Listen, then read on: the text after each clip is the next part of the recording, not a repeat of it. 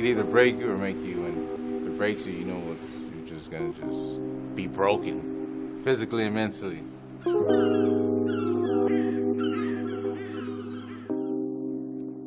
Oh, I haven't seen a tree or a plant since 2003.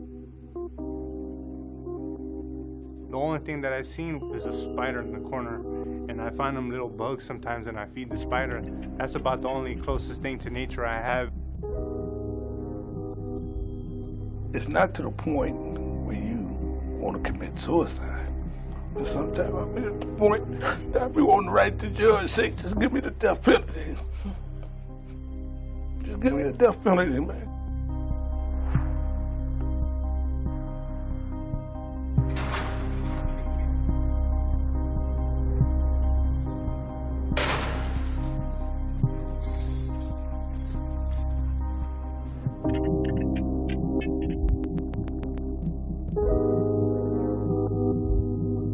We're in our cell 22 and a half hours a day. And then our yard is just brick walls.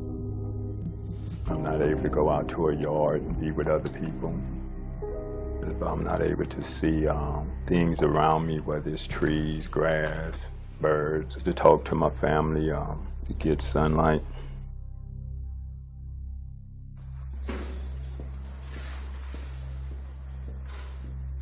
You had people in here that's been in solitary confinement longer than I've been alive. If you could put every emotion of the human spirit of hopelessness, pain, agony, hatred, frustration, a sense of continuous silently screaming, all these emotions, while you're locked in this cage treated like some animal. Most people wouldn't even treat an animal like that. An animal who was suffering pain, they would take him to the vet and do something for him. Like, I had to take a lot of deep breaths before I came in here. Just being around people, it's not awkward, it's a good feeling, but it's still an anxiety feeling because I haven't been, it's like, wow, I'm around free people, I'm around regular people.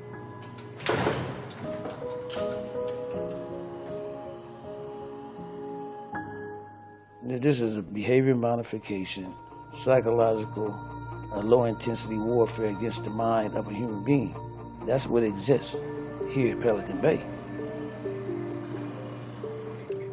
It's the same thing day in and day out. It's just psyching ourselves out to make the best of the day. It's kind of robotic. If you just spoke to 100 guys today, you're the same thing. I get up in the morning, I wash up, I drink my coffee. Roll up my mattress, fold my blankets and sheets, brush my teeth, drink some coffee, drink water, brush my teeth again, clean the cell, towel, clean the seat, towel, and I'll wipe the floor, the walls. You do certain things just to fill up that time. Where you can hear the vent and you focus on it, like, man, did I just hear a whisper right now? And the person starts focusing on this little noise because the noises and the vision are the senses, and that's what we have to constantly survive. But if I had a window to look out, I think if they came by every half an hour, I'd be sitting in that window. Yes, I committed a crime to come to prison, but don't make the assumption that my current situation here being Pelican Bay SHU is due to my continuous criminal behavior, because I have grown that a long time ago.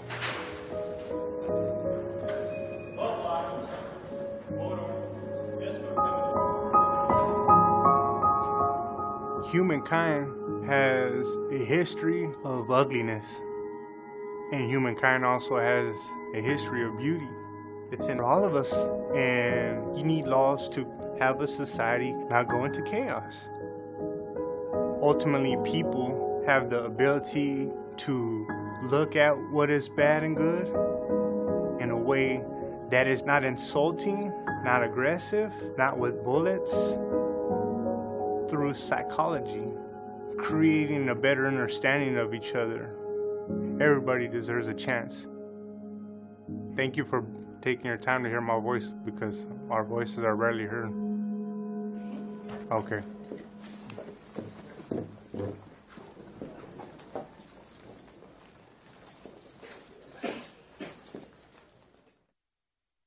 And welcome back. This is still Mark Steiner, and the piece you just heard was something I thought was a wonderful setup to the conversation that we're about to have, called The Torment of Solitary Confinement. That was a video that was done by Callie Bondad and Gabrielle Canon, who did this for The Atlantic magazine, and it holds up as audio in this video, and it says a lot about the conversation I want to have, as I told you before you came on, with Keramet Reiter? Yes. Who is author of 23/7, Pelican Bay Prison and the Rise of Long-Term Solitary Confinement. And she's also assistant professor in the Department of Criminology, Law and Society, and the School of Law at the University of California, Irvine, California, Irvine. It's a mouthful. It is. Come out. Welcome. Good to have you in the studio. Thanks so much for having me. So, we've covered this issue a bunch over the course of the years, and looked at Pelican Bay more than once with other people who have come on. So let's take a little history. I mean, it's hard piece of clip we'll talk about here, but talk about, this was your doctoral. This started as a doctoral thesis, right? It did, yes. So tell me which makes it sound way more boring than I hope it is. No, it's not boring at all. It's not boring. No, it's actually very well written. But so and that's actually how you talk about this in the book. Yes. Talk a bit about that. So I had been doing prison advocacy work for a number of years. I actually started teaching in prison in college and got interested in how the prison policies we had came about. And I actually ended up in graduate school because as an advocate, I kept saying that we didn't really know enough about our prisons to even be able to make good recommendations or to figure out what kinds of issues to litigate.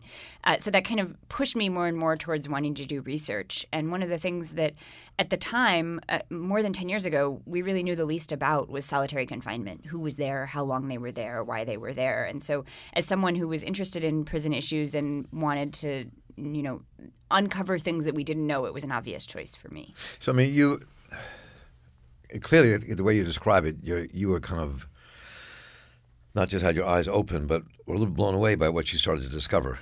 That's exactly true. In fact, when I talk about this in front of academic audiences, I often sort of say, I started to try to understand solitary confinement, and I do a talk that's about the things that surprised me as I went through the process of doing this research. As someone who had already spent years working on these issues, and when I went in, I really thought what I would do was be able to look really closely at solitary confinement in California, talk to prisoners and staff who had lived and worked in these units, and just uncover what it was like. And it turned out even that was almost impossible to get that kind of access. These places were so closed. And then to understand how they came about turned out to be its own sort of horrifying story that took plenty of time. Places like Pelican Bay came about. Exactly. How we got, a country that has thousands of people in long-term solitary confinement. I mean, it's interesting because I do want to get to that history, but I want to march through some of the other history you talked about first with George Jackson and Moore and Carl Larson, which is a fascinating piece of the story. But to me, it's interesting that this book is being written now, and all these other things are coming out. Shane Bauer's piece on Pelican Bay, which is, we had the conversation with him some months back. He's great. Yeah, Shane's wonderful. Yes. Yeah. But this country has,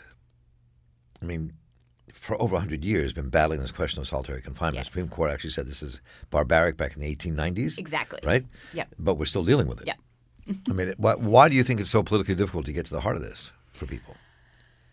Well, I'll say two things that I think have made it really hard. One is that we've been in this kind of constant process of refining it and making it better and better. And the brighter and shinier and more technologically advanced it gets, the harder it is to see the harms and to litigate it. So the modern supermaxes we have today, in a way, are kind of a perfect refinement of the dungeons we might have imagined having in the 1890s that the Supreme Court was dismissing. So the facilities we have today, the lights are always on. There's running water. They're computer automated, and the doors open very systematically from the press of a button. And they're not overcrowded.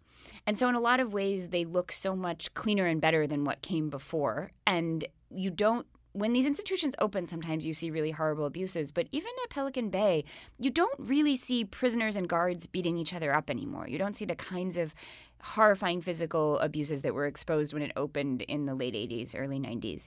And so it's harder. It's just much harder to see the harms that are psychological and long-term. So I think that's one piece of the story. I think the other piece of the story is that when we have the kinds of prisons we have, and they are as hidden from society as they tend to be, and we kind of put them out of sight, out of mind, lock them away, lock them up, and throw away the key, that it's hard to know what's happening behind those closed doors, and the people left to manage those institutions have an incredibly hard job, and they kind of develop their own tools and resources, and they have no incentive to tell us what they're doing. But the things they develop, it turns out, are they need something to manage these populations, especially when they're overcrowded or they're mentally ill. And so solitary confinement kind of keeps cropping up as a useful tool. And it seems like no matter this, so many states have the solitary confinement. There are no national guidelines, very few state guidelines. Correct. And no matter what state this is, even in Maryland here with our Supermax and whatever else we have here in Baltimore and Maryland, that it's the warden or the head of the unit or the head of that particular watch for the evening or the morning making these decisions. Exactly. Which, on the one hand, can be kind of horrifying, especially if there's no mechanism for oversight or transparency. On the other hand, some of the story of the book is about the incredible power that prison administrators had in designing and operating these facilities. And I think it's a nice reminder about how much happens at the local level. At a moment when I think a lot of people are scared about what's happening at the national level, to step back and say, the Supermax was a local innovation. Arizona and California built the first of these long-term solitary confinement facilities. They built them with no judicial or legislative oversight. And then places like the federal government came in and saw them and said, oh, this seems like a good idea, and they copied it. But I think it's really important to understand that these were really happening not just behind closed doors, but among local conversations in a way that I think people do have more of an ability to potentially influence than they often imagine. Right. I think maybe probably in the next 4 years, maybe going back to trying to control. I think the local is going to become more and more important. So it's interesting how you begin this. I mean, you talk in the very beginning about the Soledad brothers, about George Jackson. Yeah. About you're looking at what you consider to be the root of this in a political sense. Mm-hmm, mm-hmm. And, of course, we've talked about George Jackson a lot in this program in the past. His birthday just happened not long ago. Yeah. So talk a bit about that. I mean, that you're kind of seeing how the Soledad brothers' indictment, their resistance when they were accused of killing this prison guard, and how that kind of led to this place we are now. That we don't often make that kind of connection. And this is one of the things that really surprised me in the research, especially as a scholar of criminal justice policy and prisons. The story that we tell and the story I expected to be telling is about changes to sentencing and to the kinds of things that are considered crimes that led to a drastic increase in the prison populations across the United States in the 1980s. And so that's where, when we sort of talk about prison and punishment policy today, that's often where we start, is in that moment when there's this uptick in incarceration, all the states are building prisons. And that's kind of the obvious story about supermaxes in places like Pelican Bay or Maryland supermaxes. They were built when states were building new prisons because they had more people to put in them. But it turns out the story goes way further back. And when I started asking the people in California who were building the prisons in the 1980s why they were so committed to this idea of a supermax, they kept pointing to George Jackson, which, as someone who hadn't grown up in California and wasn't alive when George Jackson died, I had a vague sense as someone who studied prisons, but I just knew very little about him. Right. And it was a really fascinating piece of the story to realize how important he was and how forgotten he had. Now when I teach undergraduate classes, I'm sort of shocked how few people in California know who he is. Right. But he and what he represented, and I think there are many iterations of him across the United States in terms of the kind of revolutionary organizing that was happening not just outside of prisons but inside of prisons. It is really an important backstory to the kind of prison system we have today. And it's a story that many people are starting to tell. I tell the story about George Jackson in California, who was shot on the prison yard, and people still debate about whether he was trying to escape. Right. The prison staff say he smuggled a gun in a tape recorder. Now, tape recorders were big back then, but they weren't quite big enough to smuggle in the kind of gun they say he smuggled in. And then Jackson's supporters say that he was set up by the FBI. And when you read about the history of that period, it's not as much of a conspiracy theory as you might think in terms of the ways they were involved in trying to control revolutionary organizers.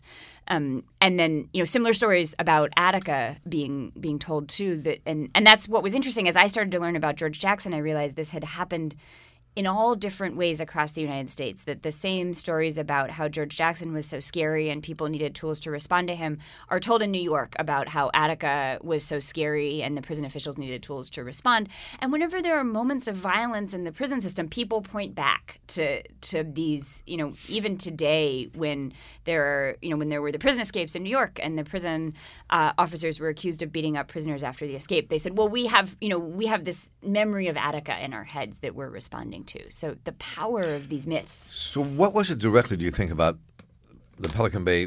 How do you make the connection here directly between Pelican Bay and George Jackson's Soledad brothers? George Jackson was killed, and Fleta Drumgo, and why am I blocking on the other guy's name? Well, there were six. There were three Soledad brothers. Oh, there were three Soledad brothers, yes. Was it John Cluchette? Yes. Yes. The intrigue here is powerful. But, so there's two connections. One is just the one I uncovered as I was talking to people who were building prisons who kept pointing, they could tell me the moment George Jackson died, August 21st, 1971, Sunday afternoon, and that what they needed was a supermax to control the kinds of people who were involved in that revolution.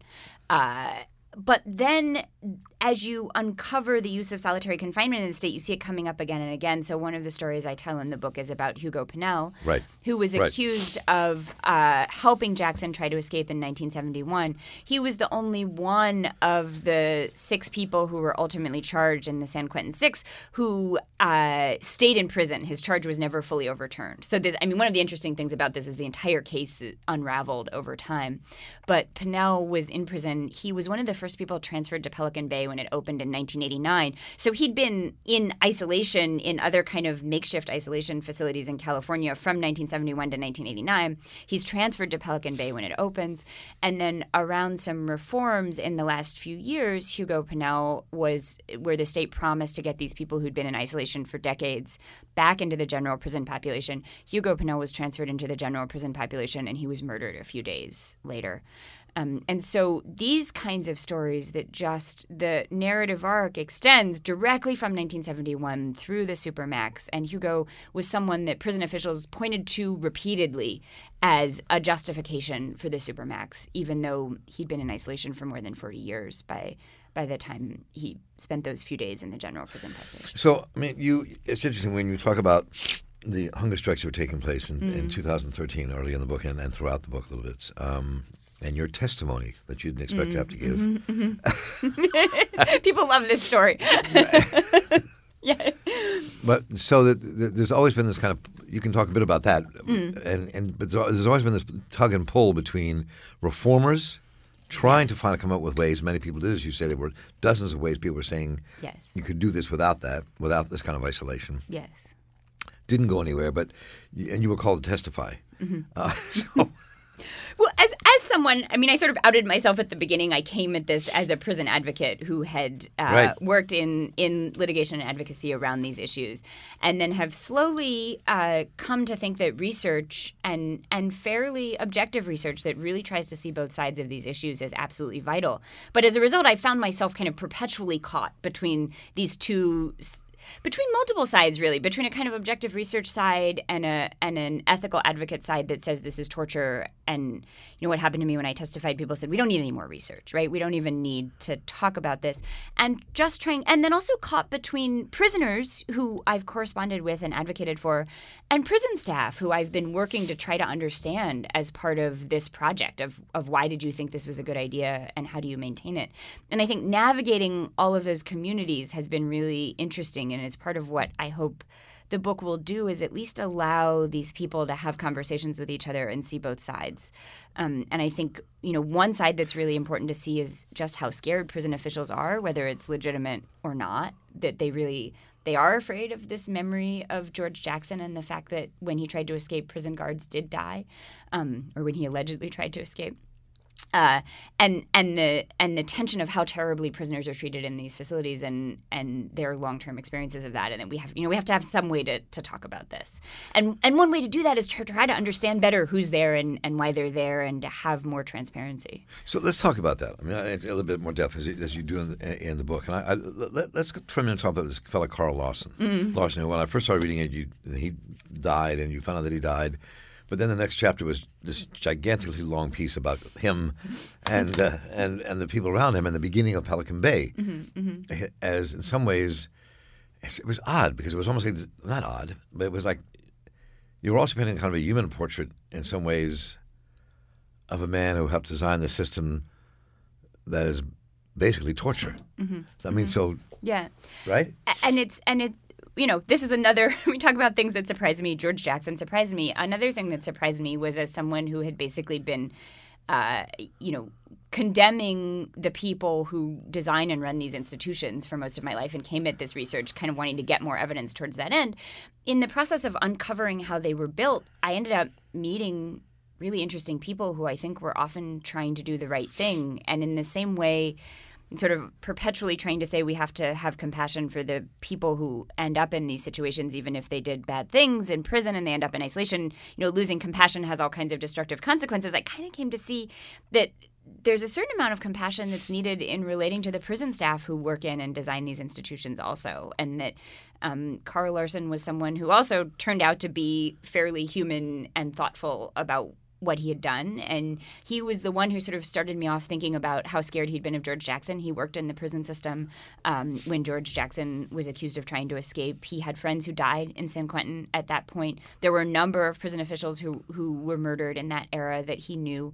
And he genuinely felt a fear and an obligation to protect both his fellow prison guards and prisoners who were engaged in violence. And you know, he thought that he had designed the best tool to do that. And like I sort of hinted at before, he designed something that had running water and lights and, adequate space for people based on the standards of the time. 8 by 10 feet is sort of hard to imagine as an adequate space to spend 23 hours a day, but it was bigger than some of the cells that came before.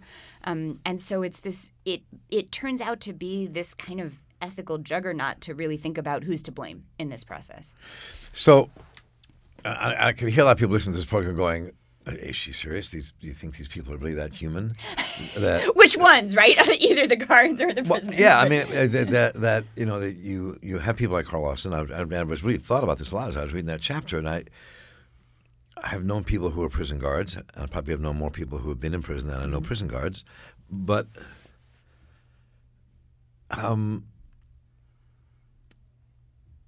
in some senses, what he designed was a system that appeared humane because it had lights and running water, but lights the prisoners could not control. Correct. Right? Lights are always on. Yeah. And had these lights. I mean, I had to design a system that was seemingly better than before, without really thinking through the consequences of the men and or women, but mostly men that were putting in these holes, as you've written it, other people have written. Right.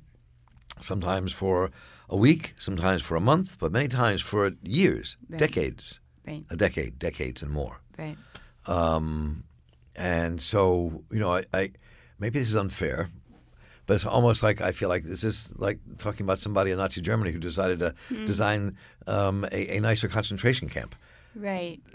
It is. I mean, I guess another piece of the story is that I think some of these officials were kind of shocked by how it ended up being used in the end. So, California has just passed new regulations to limit the amount of time people can spend in these kind of isolation facilities to 5 years.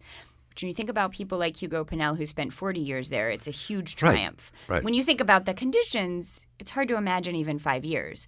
But there is, I think, a sense, especially among some of the older, more established correctional administrators, that this got out of control. That it was used for more people for longer periods of time than they ever imagined. And also, when the institution opened, there were horrible abuses of the people inside. And I think that, too, prison officials were sort of horrified by what happened when they put some people in cages and put some officers in charge of them and said these are the worst of the worst. And what tends to happen is the officers kind of try to prove they're better, and people get pretty horribly abused. So I think there were many surprises in the process, both in terms of how it spiraled out in use and durations, and in terms of how much violence ended up being enacted in this place that was supposed to be so clean and nonviolent. I don't know if we can hold people responsible for not knowing that, right? As someone who's studied it now, I say, well, now we should hold people responsible, right? Part of the point of the book is to say, we need to pay more attention and see these cycles. But part of the problem is if you leave a prison guard to design an institution and no one pays attention to what he's doing, of course he's not thinking about the history and the legal consequences and the medical consequences, because that's not what he's an expert in. He's an expert in safety and security. And so I guess I think in some ways the state has an obligation for having not been paying attention, for having delegated so much power to prison officials that they could design and build a prison without legislative or judicial oversight. Yeah. And I don't think we can ask the same way we can't ask the police to do everything for us, right? I mean, they can't both keep us safe and mitigate racial disputes, and right? I mean, we don't pay them enough and we don't train them enough, and I think that's part of the conversation that's happening now. We also can't ask someone who's a prison guard who, isn't necessarily required to have a college degree, might get a few weeks of training in many states, to make the kinds of decisions that these staff have been asked to make over the years. So we're sitting here and we're talking with Keramet Reiter, whose book is called 23/7, Pelican Bay Prison and the Rise of Long-Term Confinement. She is an assistant professor in the Department of Criminology, Law and Society at the School of Law at the University of California, Irvine. And we'll be right back. The Mark Steiner Show is brought to you by MECU, Baltimore's credit union. Offering a full range of financial services, MECU, Baltimore's credit union, is helping its members and its community prosper. When you invest in yourself, MECU invests in you. More information, www.mecu.com.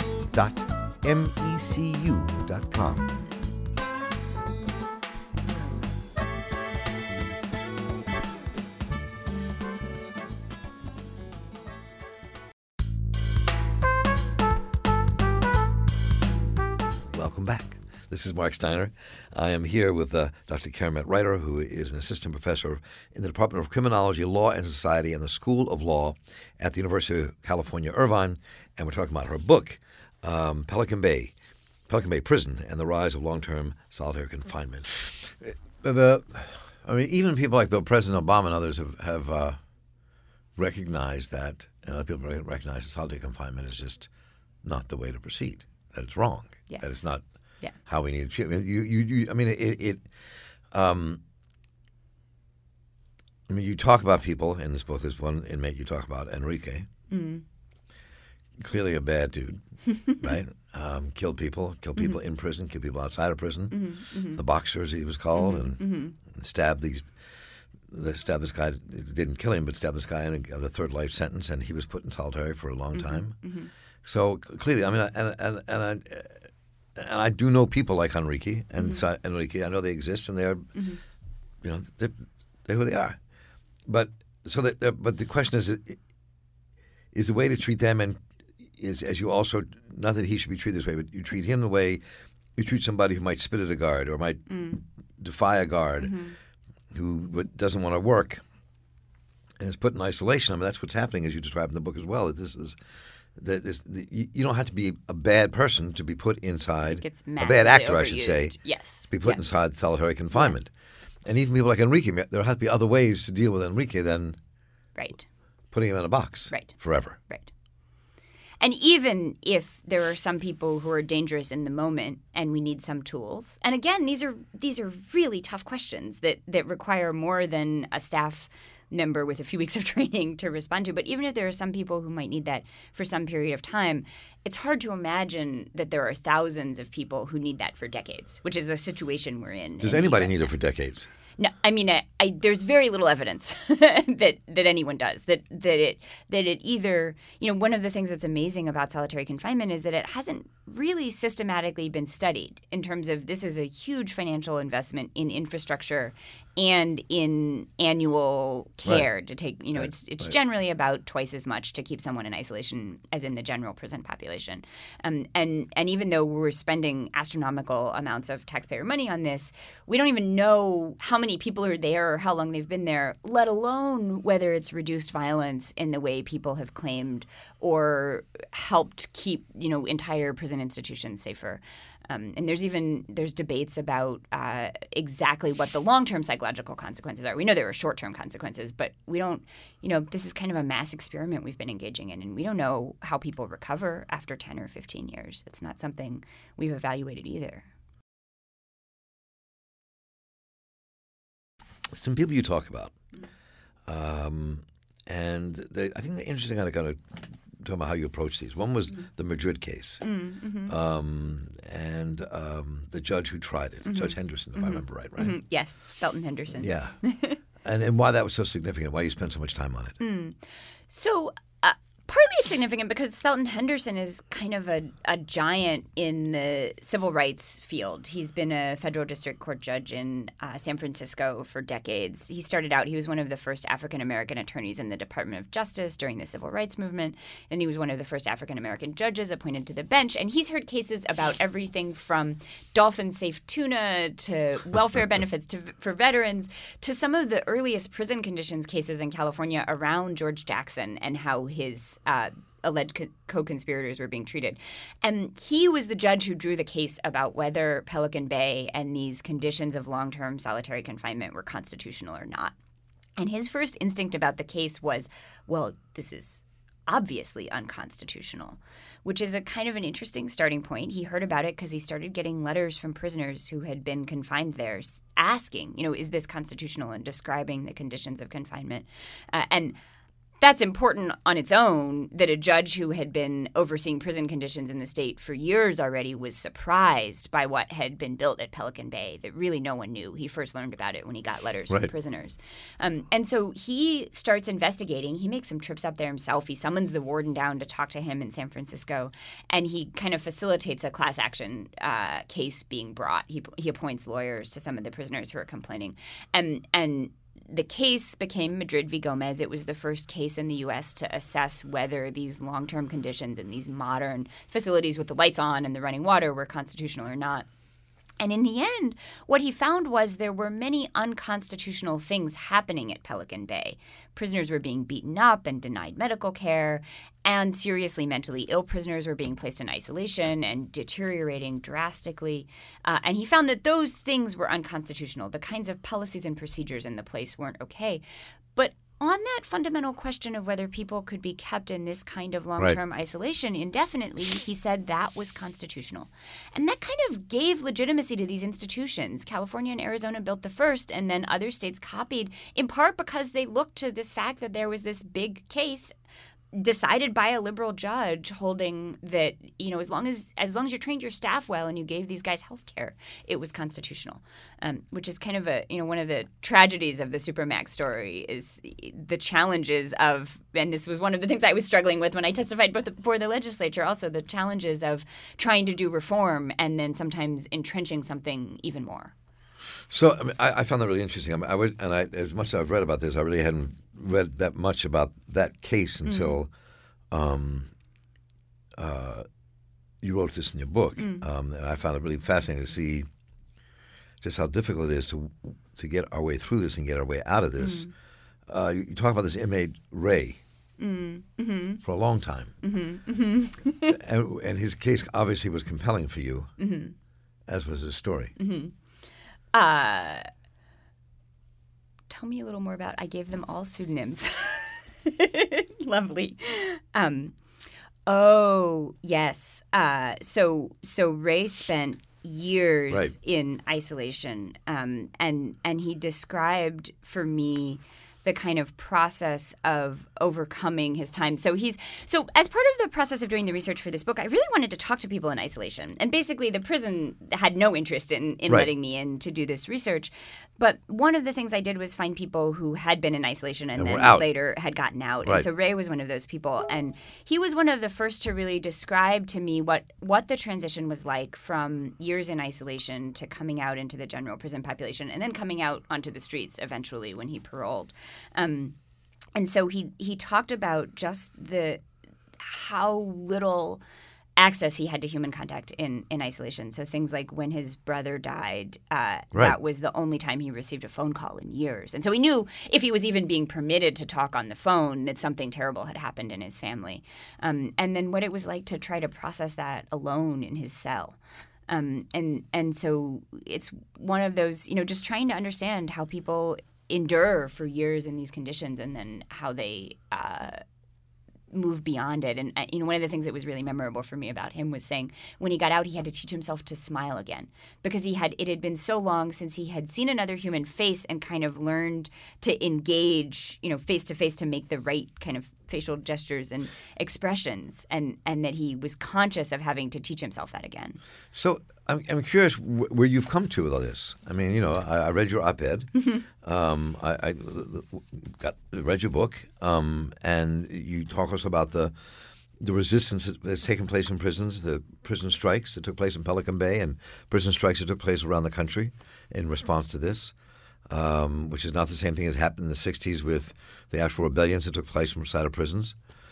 But there's just been another hunger strike across the United States by people who are incarcerated.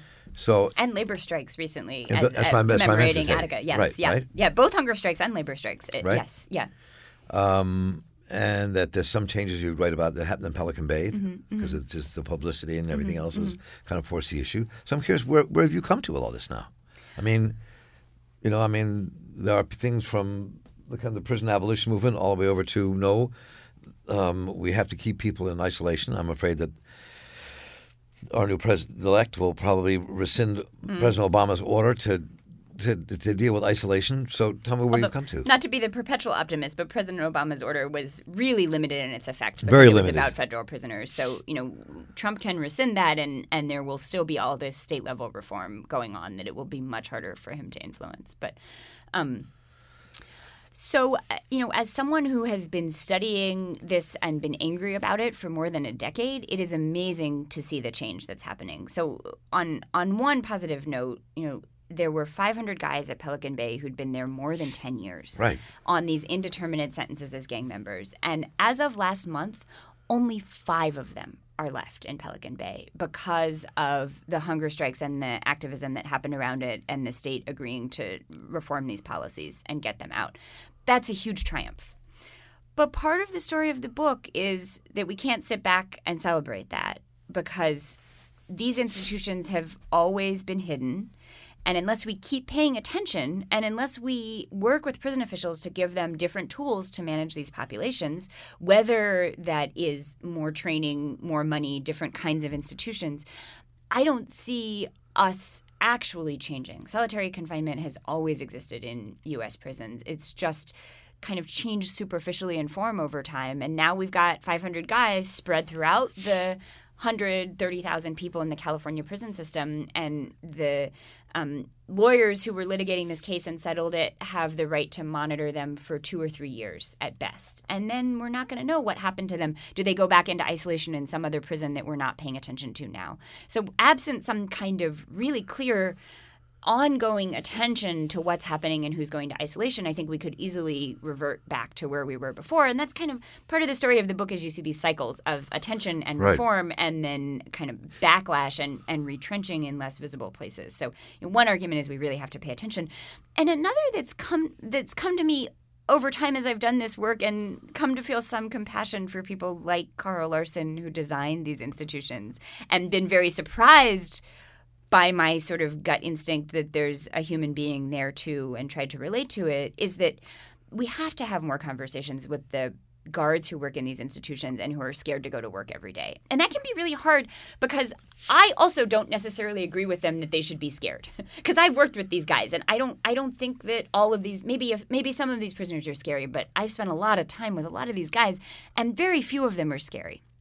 But that doesn't mean that the prison officials don't have valid fears that we have to figure out how to engage with.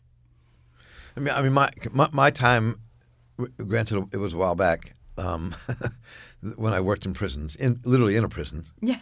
Was that I was told that 90% of the men serving time in the prison I worked really shouldn't have been imprisoned.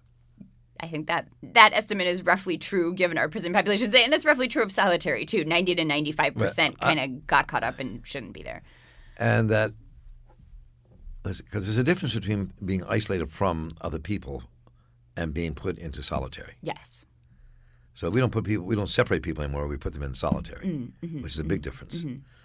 And I'd say there were 1, 2 out of every 100 guys that I met that were just irretrievable. You couldn't. They weren't going to change, and they were tough, and they were mean, and whatever happened to them, they were going to remain people who would enjoy hurting other human beings. Yeah. And that's real too. Yeah. I also felt like when I was there that 90% of the guards were pretty mean and vicious when it came to their dealings with mostly non-white inmates under their mostly white direction.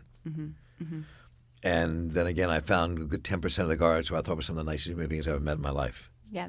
Who really cared. Yep. So it's not an easy situation to kind of parse out, right? Right. And so when you read the stories of the men who come out and how difficult it is for them to kind of even deal with the world they're out, I mean, you go from, as you write about, you can go from solitary to the streets without any warning, in a sense, right?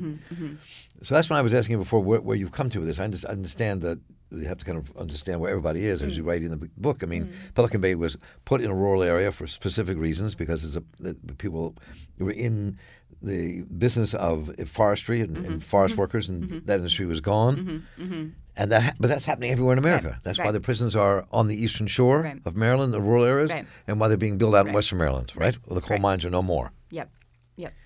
So it's a very complex thing. Yes. So I'm going to go back to where earlier. So where you think, if you say that we have to understand all sides of this, I'm not saying we shouldn't. Right. So where does that take us, though? I mean, what do we? How do you think people proceed in changing what exists?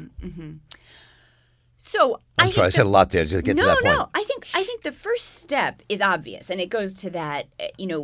I think most people who've been in prisons, and I think even prison guards would agree about this, we overuse incarceration and we overuse solitary confinement. And so there's a first easy step that a lot of states are engaged in right now of let's just drastically reduce our use of this. Let's make sure that we put caps on the length of time people can stay here. California said 5 years. New York has said 30 days in many cases. And I think that's a huge step forward to try to both reduce the number of people experiencing these conditions of confinement and the length of time they're spending there. And it's obvious, and there's a lot of consensus around it, I think, across, among prisoners and staff and across the political spectrum. But then we are left with this really, and there's also movements to get people under 18 and the mentally ill and vulnerable populations out. Again, widespread agreement. But then we are left with this really tough core of people who either have really antagonized the prison system in some way or have committed really violent crimes and have trouble following the rules and functioning in a general prison population. And there we have a set of really tough questions where I think there is a really valid claim that we should just abolish solitary confinement entirely. And the perspective I'm trying to bring in is I just don't ever think it's going to work unless we bring prison officials to the table and try to brainstorm with them about what the alternatives are that we can build together. And I don't know what they are because the prison systems that are engaging in reform are trying to figure it out. Is it having a lot more mental health staff in these facilities and working more one-on-one with people? Is it relaxing the conditions by giving people TVs, more access to nature, a little more human contact day to day? I mean, we just, we're in an ongoing experiment, but part of my argument is, yes, there's a completely valid claim for abolition of solitary confinement, but it's backfired so many times, and we have to have a different kind of conversation about it. So is another book coming out? Well, so I am starting research in Washington State, which is one of the places that I think has been the most progressive in terms of trying to drastically reduce their use of long-term solitary confinement. And one of the big pieces of that project that I just didn't have the opportunity to do in California because they were so closed is to talk to prison staff and to really bring, to try to understand better just what it's like to work in these units and what it's like to participate in reform.